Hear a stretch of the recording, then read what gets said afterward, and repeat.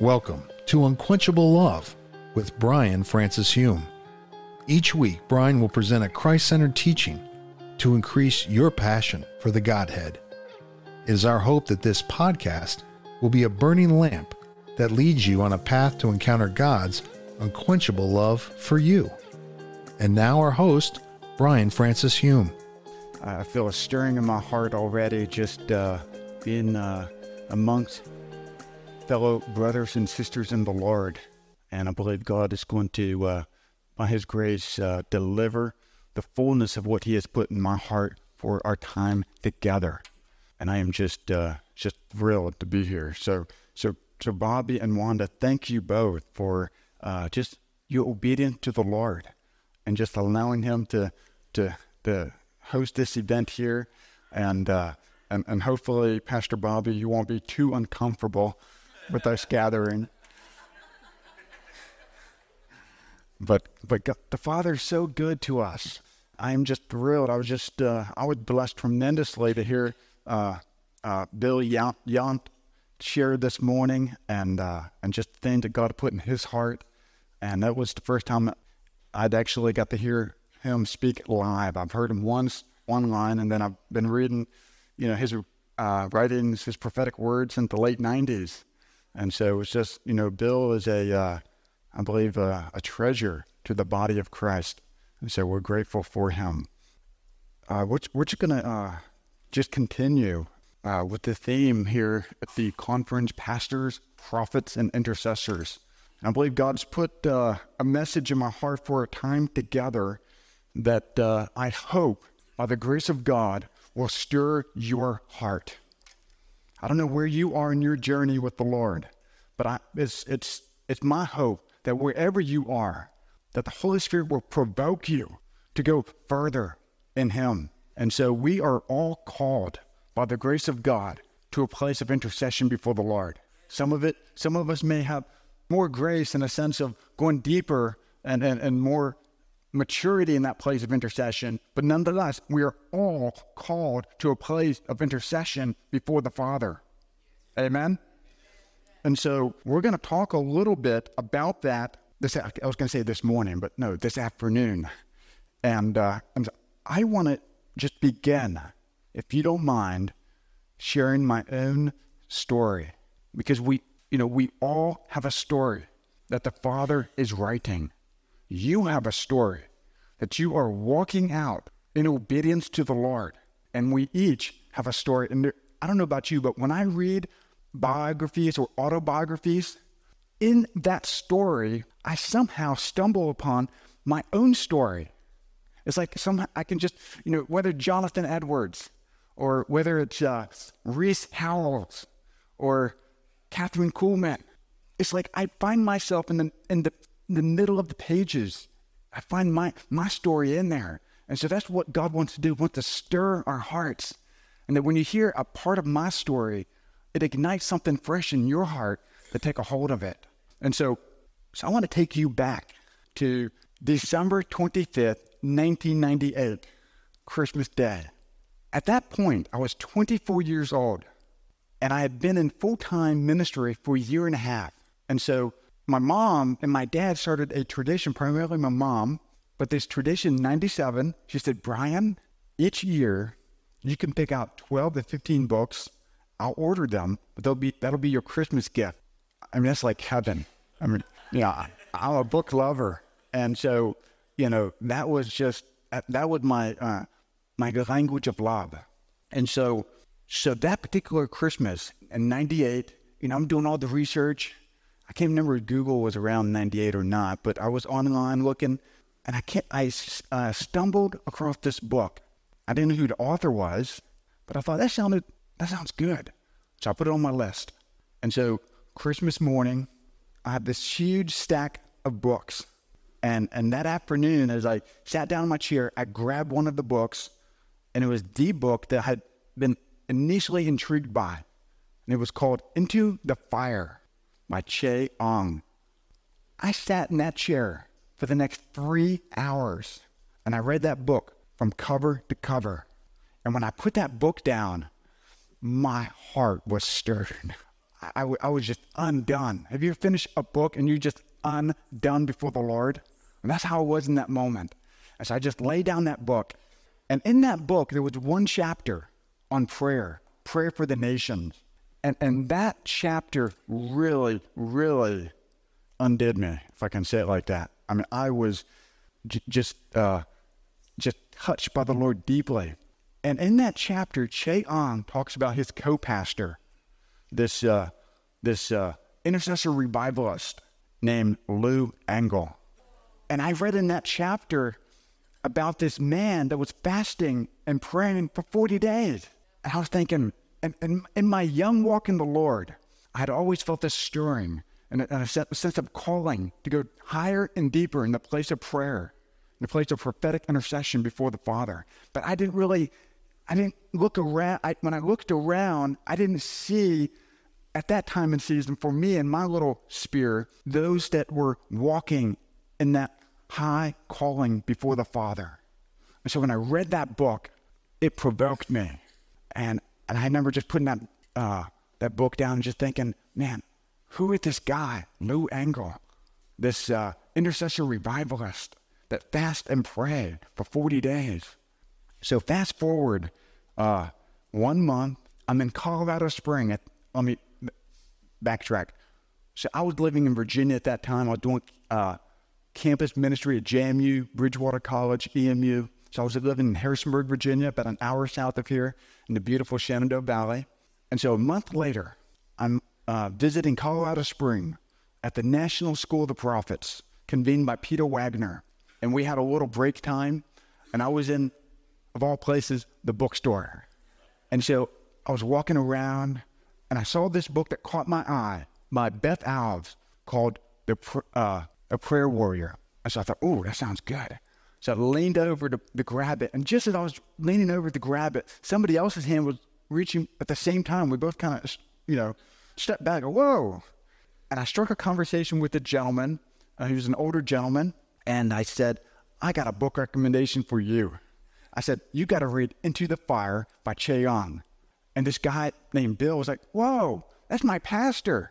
And I was like, what? And so I proceeded to ask him. I said, who is this guy that he talks about in the chapter on prayer named Lou Engle? And Bill's like, whoa, Lou's my friend.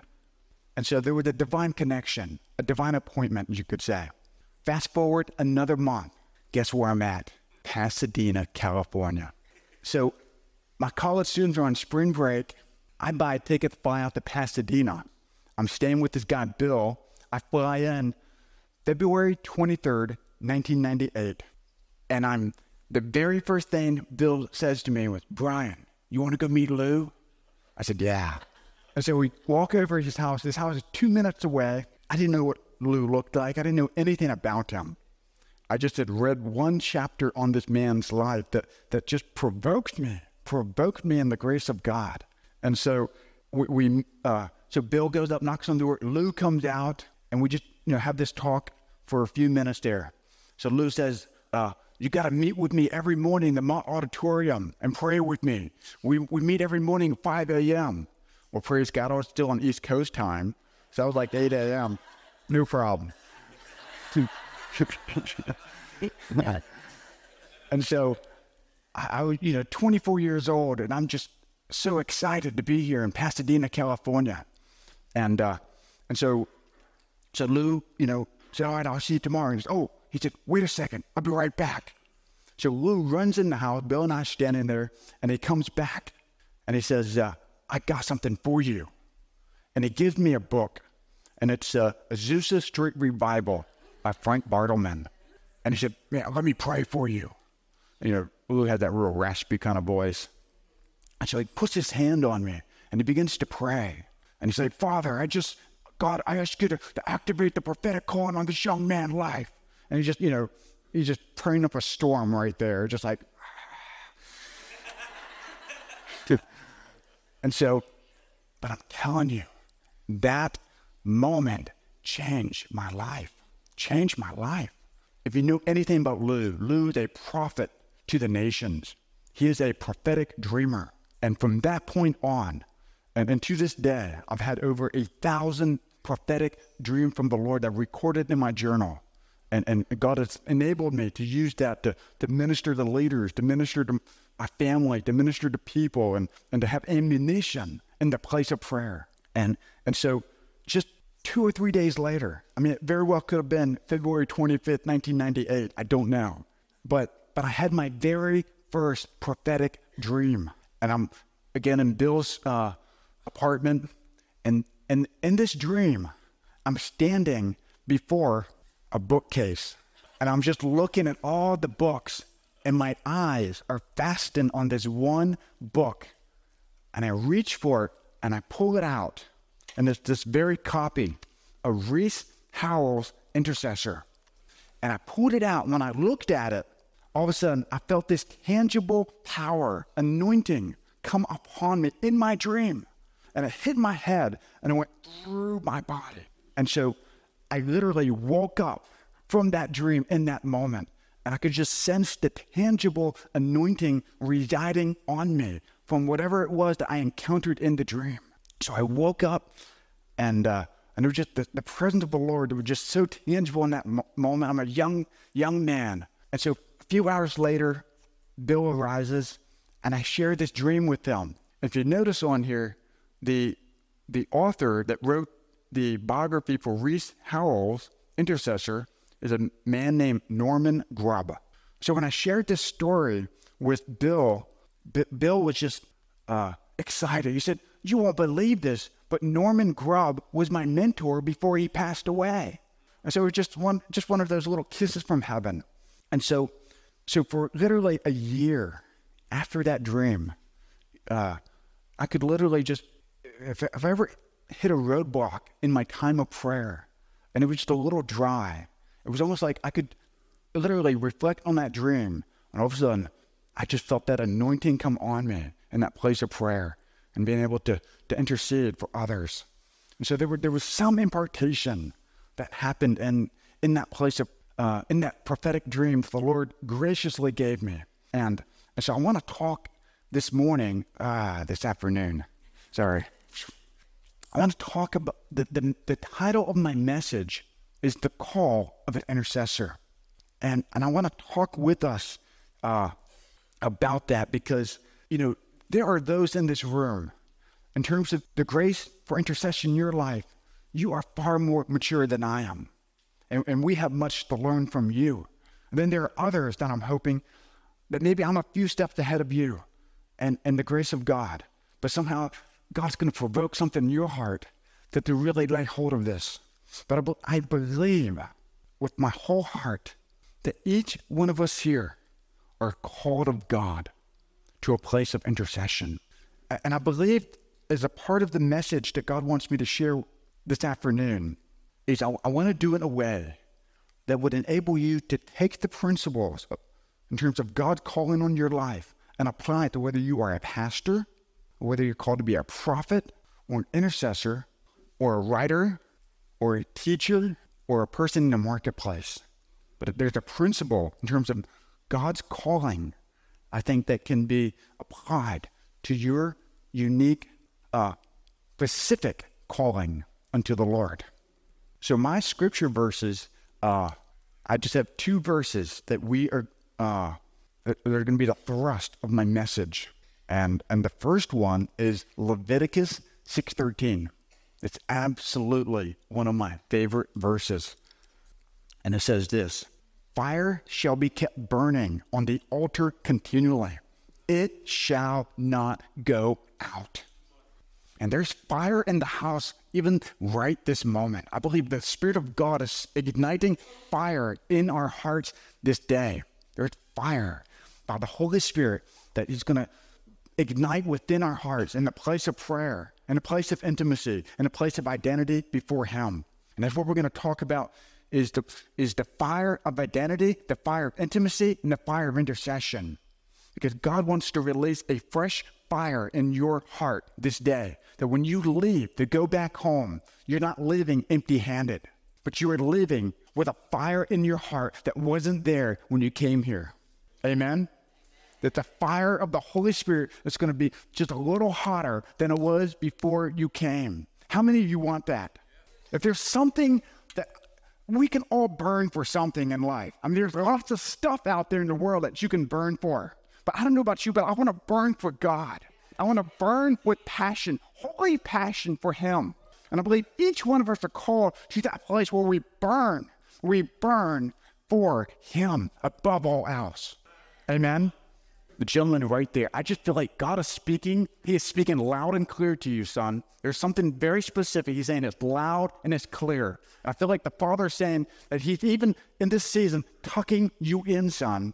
It's like there's something about the Abba, Daddy. He's tucking you in. It's almost like you're the daddy by the bed. But there's something about the comfort of the Father. He is tucking you in. In Him, you are secure. In Him, you are safe. So I'm telling you, you are called to carry the Father's heart. There's a fire that's going to burn in your heart as a father unto many others. And I feel like God's just burning something in you. I just see fire on you. I don't know anything about you, but there's fire on you today. There's a fresh fire that He's igniting in your heart. Amen? Amen. Sorry. Just had to release that. Thank you, Father. Thank you, Father. Oh, Lord, we desired the fire of your presence, the fire of your love, the fire of who you are, the consuming fire. God is a consuming fire, Lord, that we would be consumed by you and you alone. Amen? Oh, thank you, Father. Sometimes I get stirred up and I don't know how to release it. So I'm still learning. Oh, thank you, Father. Thank you, Father. I want to talk about, before we step into the 3-point message, the fire of identity, the fire of intimacy, and the fire of intercession, I want to talk briefly about calling. And I love what my pastor wrote in his best-selling book, The Circle Maker. You may have read it by Mark Batterson. My wife and I we're part of National Community Church in Northern Virginia. The hot woman up front there, that's my wife. There's a lot of fire. Sorry, I had to do that. But I love what Mark Batterson writes. He says this, and he's talking specifically about his own vocation as a pastor. But this principle can be applied across the board. But he wrote this. He said, I wasn't qualified to pastor National Community Church. The only thing I had on my resume was a 9-week summer internship. We had no business going into the coffee house business. No one on our team had ever worked in a coffee house when we started pursuing that dream. But it doesn't matter if you qualify for the loan, qualify for the job, or qualify for the program. If God has called you, you're qualified. Again, if God has called you, you're qualified. I'm telling you, you're going to walk out of this place with a new confidence in the Father. Because some of you, there's like, the lack of confidence because you've been wondering, am I really called? Am I really called? And I believe God is by His Spirit, is boosting your confidence because it's Him that calls you. It's Him that qualifies you. And I just believe at the end of this conference, there's going to be a confidence, not in your own strength, not in your own ability, but in the call of God on your life and His goodness to enable you to walk out that calling.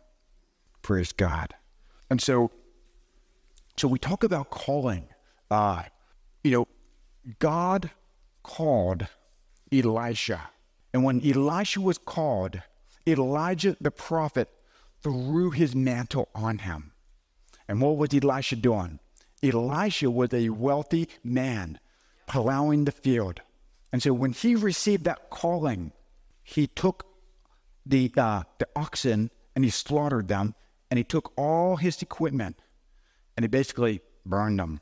He was ready to step into his calling at that point and to walk with the prophet Elijah.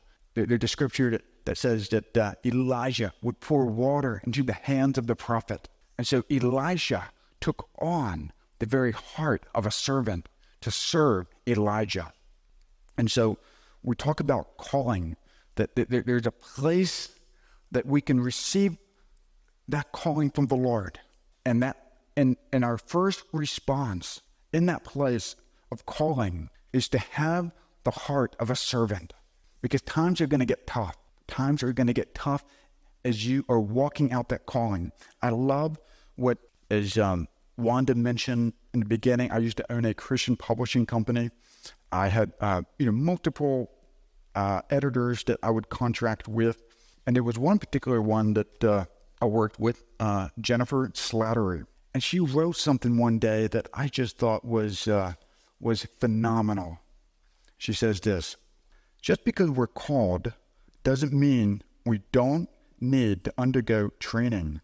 For me, God's call came, and it was followed by a long period of learning. I'm still learning, of uniting with others who share a similar call and learning from one another, joining critique groups, seeking out close relationships with those who have been involved in a similar calling for longer, and staying the course along the uphill climb. So many Christians think, God called, now the floodgates of heaven will open.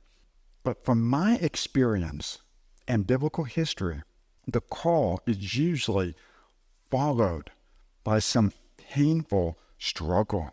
Moses in Midian, then him and the Israelites in the wilderness, Joseph in Egypt under Potiphar, then in prison, David hiding out in the caves. So again, I want to reiterate that one sentence, or actually two sentences. Most Christians think, God called, now the floodgates of heaven were open.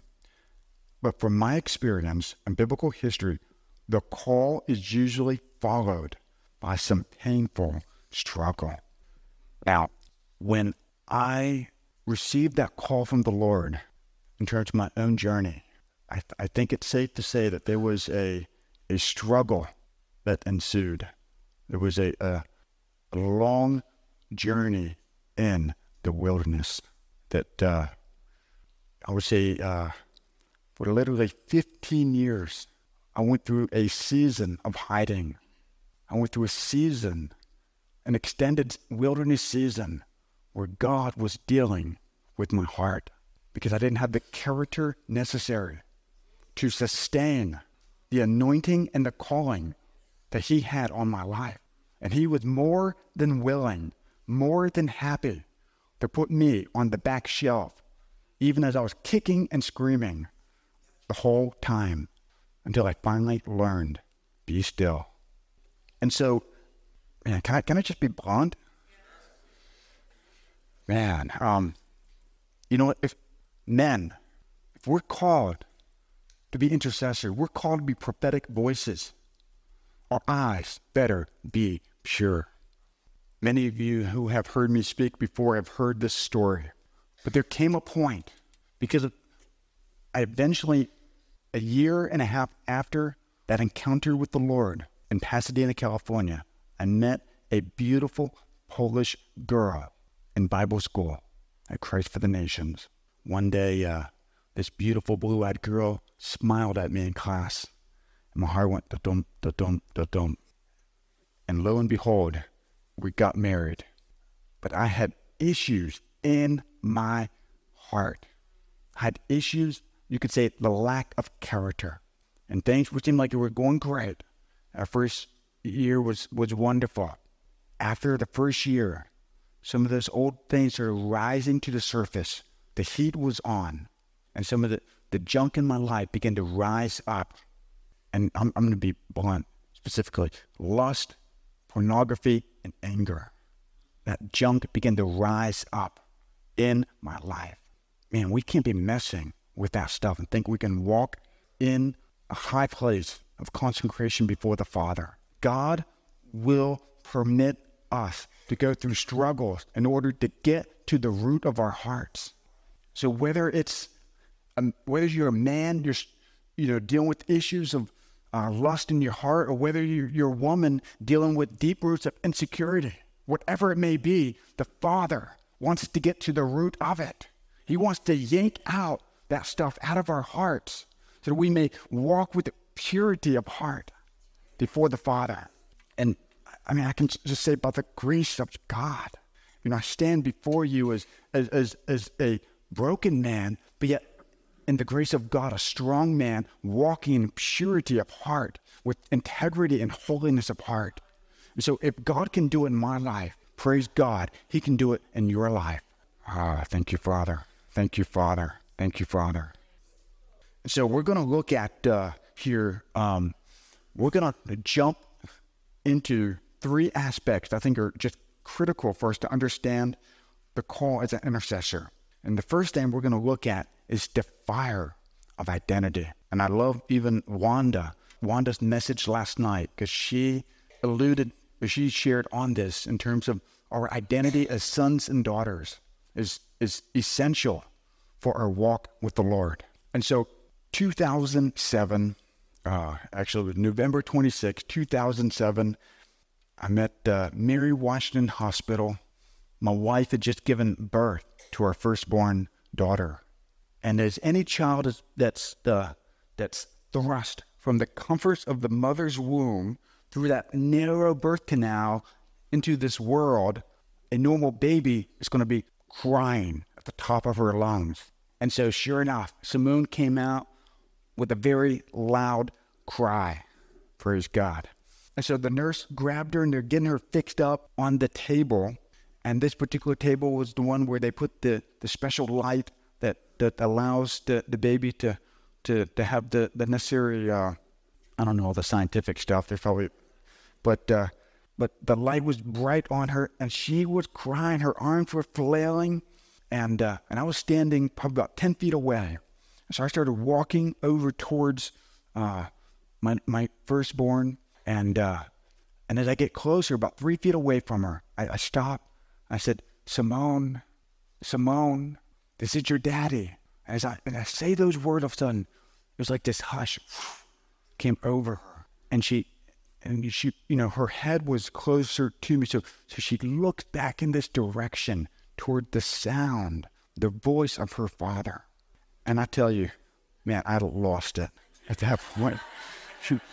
I was just bawling, because when Annetta was pregnant with Simone, we would pray and we would bless her. And I would actually sing to her sometimes. I can't sing worth a lick, but I sang to her just to bless her. And so you know, I'm just bawling there. And finally the nurse brings my firstborn over to me. And here I have this precious baby in my arms. And man, I knew in my heart, the very first thing I wanted to say to my little Simone Francis Hume when she was in my arms were these words: "You are my daughter, whom I love. With you, I am well pleased." I just want to declare, as her earthly father, the love that I had for this precious little daughter of mine. That moment captures even for us what the Father says over each one of us: "You are my son, you are my daughter, whom I love. With you, I am well pleased." This has been Unquenchable Love with Brian Francis Hume. Join us each week as we pursue God's heart for passion, purity, and prayer.